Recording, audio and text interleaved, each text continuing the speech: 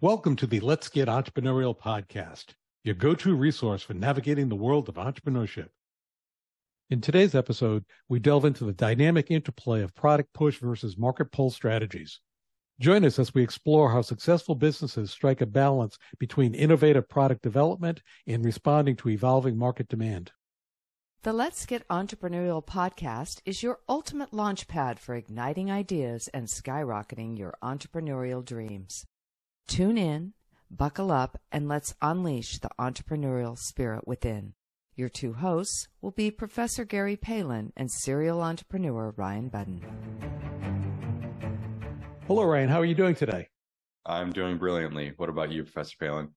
Doing really well. It's getting a little chilly here. Yeah, we've had a freeze already, actually.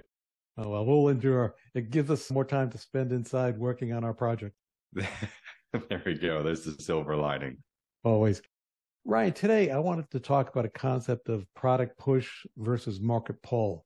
Basically, those are two fundamental differences in approaching product development. Bringing some econ into this class. I like it. Let's review the two as an overview. Product push, you're developing a product based on the company's understanding of the market. Sometimes their technological capabilities or some unique innovation. Then they attempt to push it onto the market through aggressive marketing.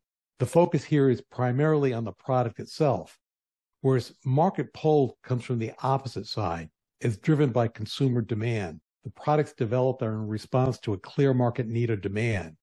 The businesses that use this approach spend time researching and understanding the marketing desires, the challenges or the pain points of their potential customers.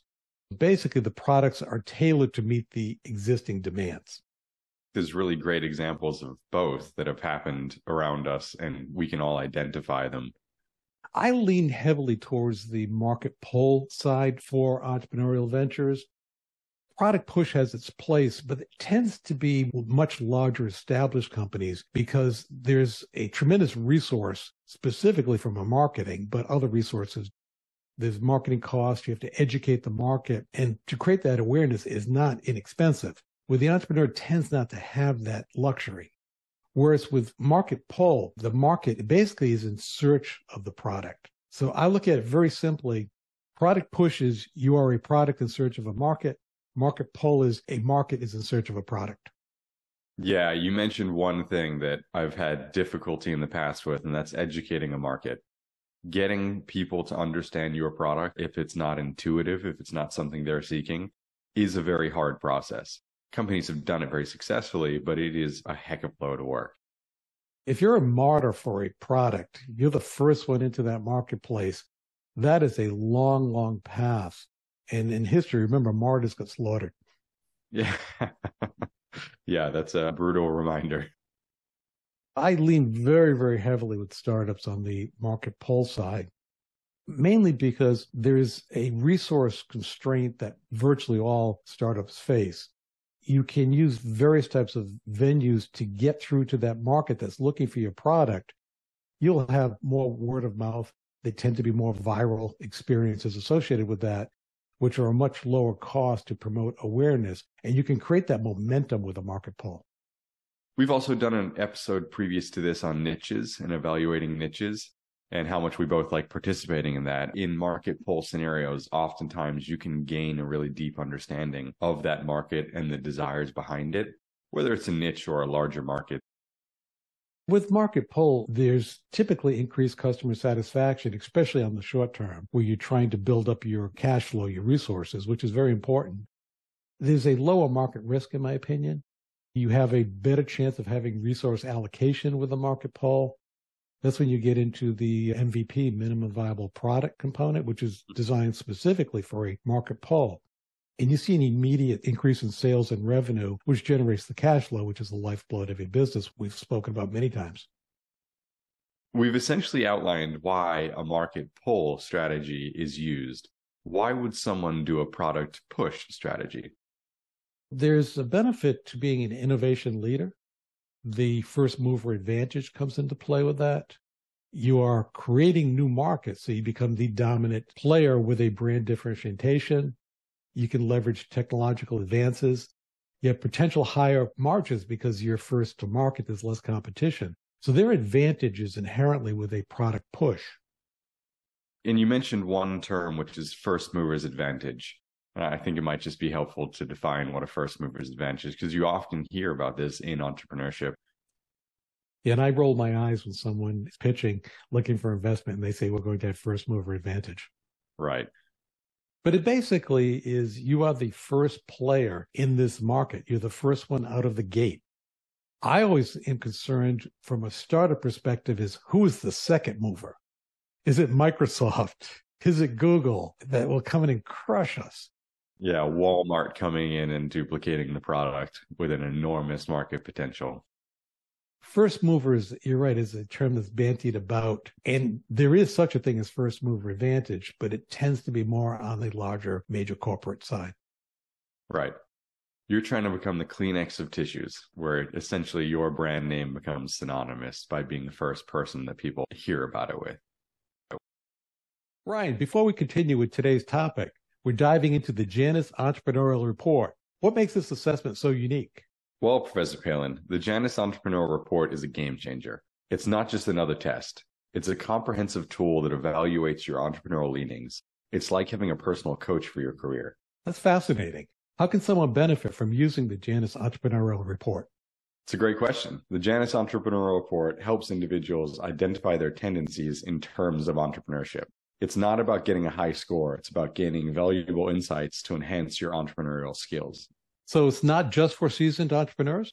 Exactly. Whether you're starting your own business or aiming for a leadership role in your career, the Janus Entrepreneurial Report offers actionable insights for your personal and professional growth. Impressive. How can our listeners get started with the Janus Entrepreneurial Report? It's easy, Professor Palin. Just visit profspirit.com and take the assessment. It's a small investment and a potentially massive return. Well, there you have it. The Janus Entrepreneurial Report is a valuable tool for anyone looking to boost their entrepreneurial skills. It's a game changer, and I encourage everyone to go check it out. There's a link to access the Janus Entrepreneurial Report in this episode's description as well. Very often, the entrepreneur, the brain twitch, if you will, starts off as product push. And even if you think of it, a pain point very often is a product push thought. The intuition is product push. I have a great idea for a product. The startup entrepreneur typically will continue with that thought process, where my advice is find to start with product push as a brain twitch, but then immediately go to market pull and start analyzing, is there a market? Is there a demand for this? The MVP component, that thought process. So swing over very quickly to market pull. And the MVP strategy is key with that. You can test the market, evaluate what they are desiring, so you can continue to tweak that product. Whereas product push, you've got to have that product pretty set as you're educating the market about it. When you're developing the product also, the market pull component, it's an advantage to bring on team members associated with that because they can understand and you can pitch to the people that are coming onto your team as there is a market demand. And anyone that has savvy in the entrepreneurial world will want to move into a market pull thought process. From an investment perspective, it's also a lot easier to come up with data. Show the market pull, show other products that are successful, how you're going to target it, where your product fits, so you can gain an investment hold through that data. Whereas product push can be a lot harder to convince or get buy-in from those potential investors. As an angel investor, you should never say never, but I never invest in product push startups. There we go. So what other thoughts do you have? If someone's sitting as a first-time entrepreneur, they have a thought for a product, what advice would you give them to move forward? Really analyze the market. Make sure that where your product fits, there's a need for it. And that can still be through a product push if there's a need that you can create. But most likely you'll find that it's a market pull strategy where your product fits in to address a specific need or desire. One of the areas that I would focus on and be concerned if I was a startup looking from a product push, I'd be concerned that I'm missing opportunities as the market is dictating to me what they want versus me telling them what they want. That's a good way of phrasing it. The market is very often very clear when they want a product. Apple's made a living playing both on the product push and market pull side, which is an interesting balance. So you can commingle the two. But again, we don't have the resources of an Apple. Yeah, they created the market. There's now a pull in. We didn't know we wanted it until it was a push strategy, and now we can't get enough of it. This is a great example of they start with a product push, literally create entire markets. Then they swing that over to a market pull side, and you see people in line looking for the latest iPhones. What key lessons would you dictate and what key strategies for an entrepreneur with a market pull versus product push? The key lesson here is the understanding what you need to do, because that's going to make the next steps or next actions you have to take clearer. Neither one of these strategies is better per se than the other. You and I both have preferences, but it surely understanding where you're fitting creates an action item.